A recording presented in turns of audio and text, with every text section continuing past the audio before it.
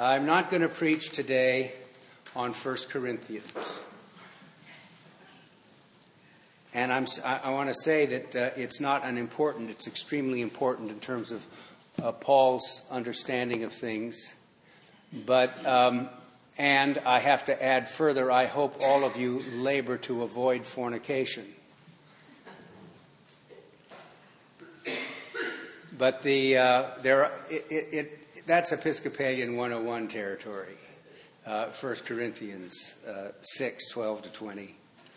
So what I do want to speak about is a little introduction to the season of Epiphany that we began last Sunday, to say some things about what's ahead in the coming Sundays, but also to say that the focus of the readings today mainly is on vocation and its nature.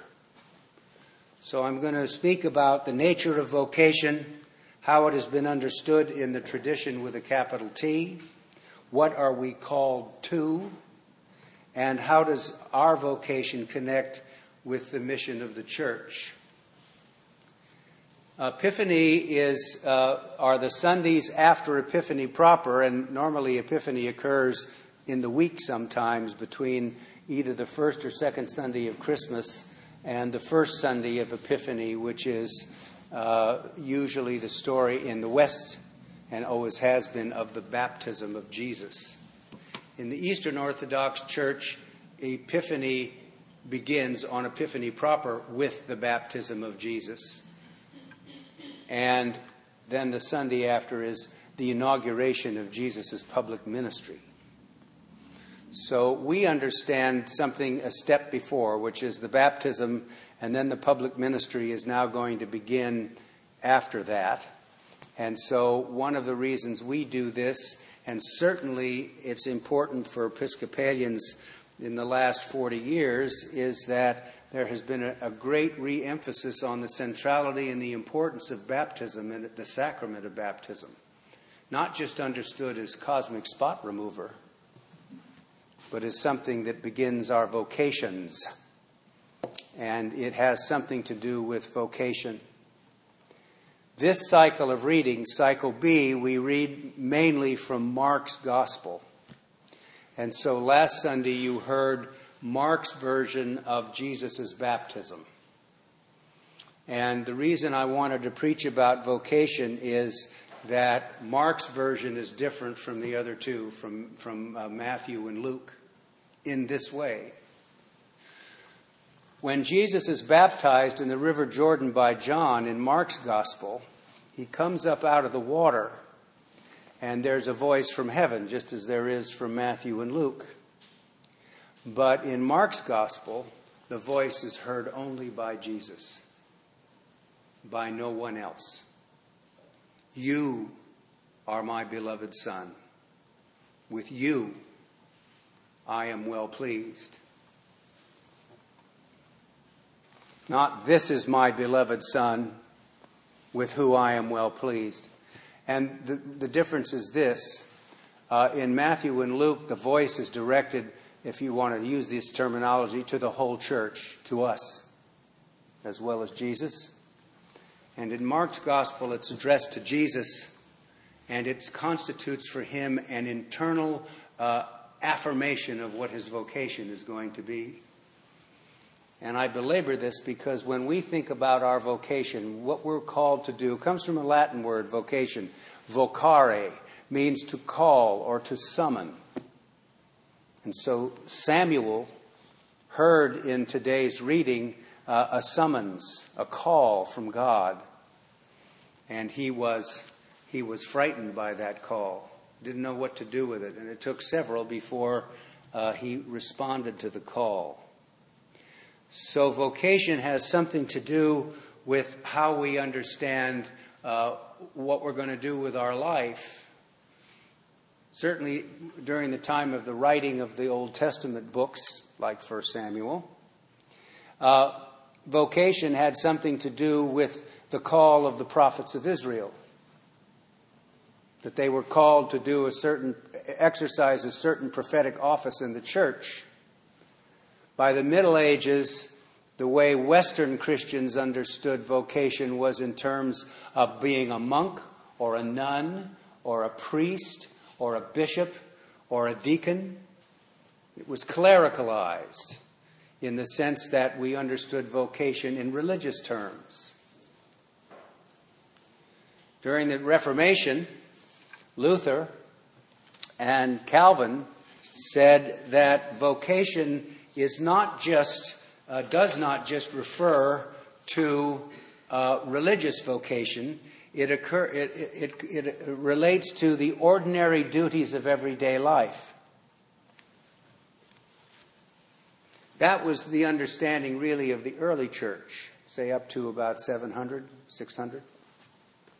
That somehow vocation needs to be understood in broader terms.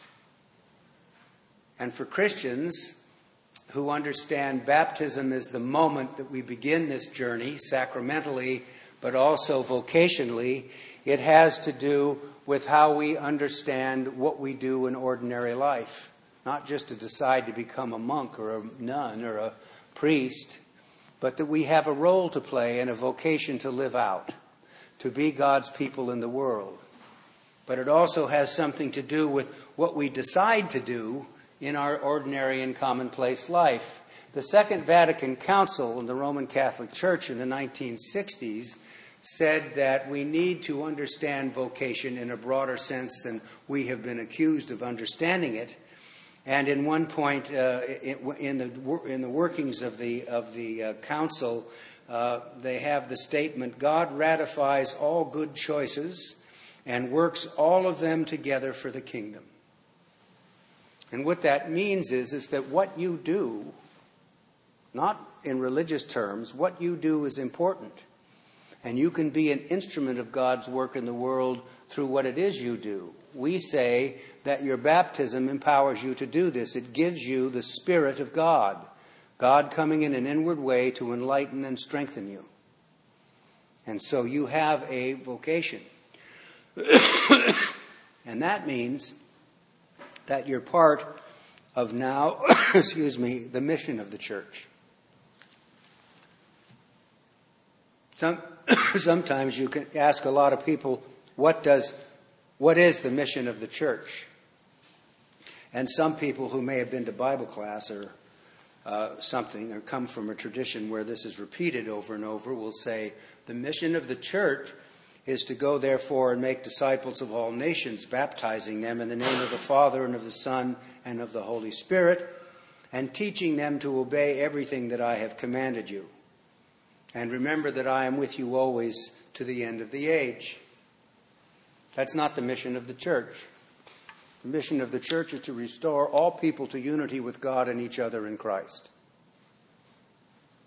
And so we're to be the instruments of that mission. And embedded in that statement, it has something to do with the importance and the necessity of reconciliation. That Christian people are to be reconcilers. When I was in seminary, there was a magazine that was published in the South called Cattelegete. And it was written by Christians in the Reformed tradition, not Episcopalians, or some, not many, or Roman Catholics, but it was written by people who were Baptists and, Methodists and people from that tradition, men and women from the South, mostly white. And most of the essays had something to do with the civil rights movement and the difficulties that were going on in terms of reconciliation and the necessity for reconciliation and speaking about what is necessary with regard to being a reconciler. The spiritual life is the whole of life, body, soul, mind, spirit, given to God in love. That's what Thomas Merton said. And it has something to do with the importance of being a reconciler. And you always hear me say, we're not talking here about the necessity for everyone to engage in some heroic behavior. Sometimes we may need to and should. But it has to do with how we bring people together in conversation. I don't think there's every age, it seems urgent, but we're in some urgent stuff now, you know. We need to have a big conversation in the United States over freedom of speech and what it means. Because we haven't got that sorted. And they certainly haven't got it sorted in France or Germany or anywhere else. So we need to begin to think about what that means. And we still need to have the conversation, continue to have the conversation about race. So part of vocation has something to do also with being in a position where necessary to speak the truth to power. That's what young Samuel went through. He kept hearing these voices. And he went in and told the priest Eli that he's been hearing these voices. And, you know, the first reaction is just go back to bed. Don't be upset. And so it happened 2 or 3 times. And finally Eli says to Samuel, this time you tell the voice, I'm here. I'm listening. And the voice tells Samuel that Eli and his sons at the shrine are engaging in bad and corrupt behavior, and that God is not pleased. And there's going to be a day of reckoning. So he goes back and he sees Eli and he said, well, I've here and I've heard the voice. And so he said, well, tell me what it said. And he prevaricated and he said, listen, you're going to get it if you don't tell me everything about what you heard. And so Samuel tells him and doesn't spare anything. He said, you're in big trouble. And plenty of it. And Samuel didn't flinch. And from then it says he became a prophet in Israel, and none of his words fell to the ground. Everybody listened. And he will be the one, of course, that will anoint King David and inaugurate the great days of Israel. So sometimes we have to do this. Sometimes we have to say those things. In the case of the gospel, Jesus calls Philip, and Philip begins his vocation, and through Philip he calls Nathanael, who also decides to follow him. You know, we have to be careful about this in some way, because we can listen to good voices and we can listen to bad voices.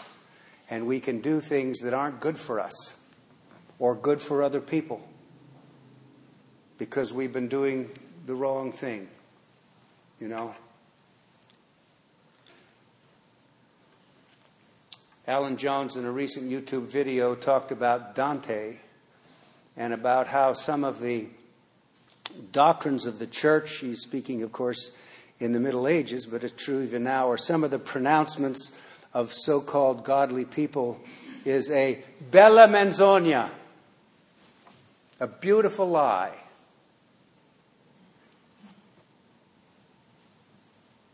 And so we need to be able to think about sorting that. But that's part of the vocational process. And today, in the readings, we've learned something about the importance of that. This week, think about how you can be a reconciler sometimes. You know, reconciliation isn't giving people advice about how they have to change their mind. It's being free to engage in a conversation where both people are listened to equally.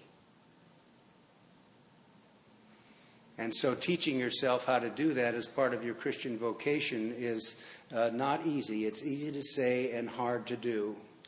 But the goal, of course, is that then you become or can become a transparency of God's grace and love. And that probably is one of the greatest vocations of all.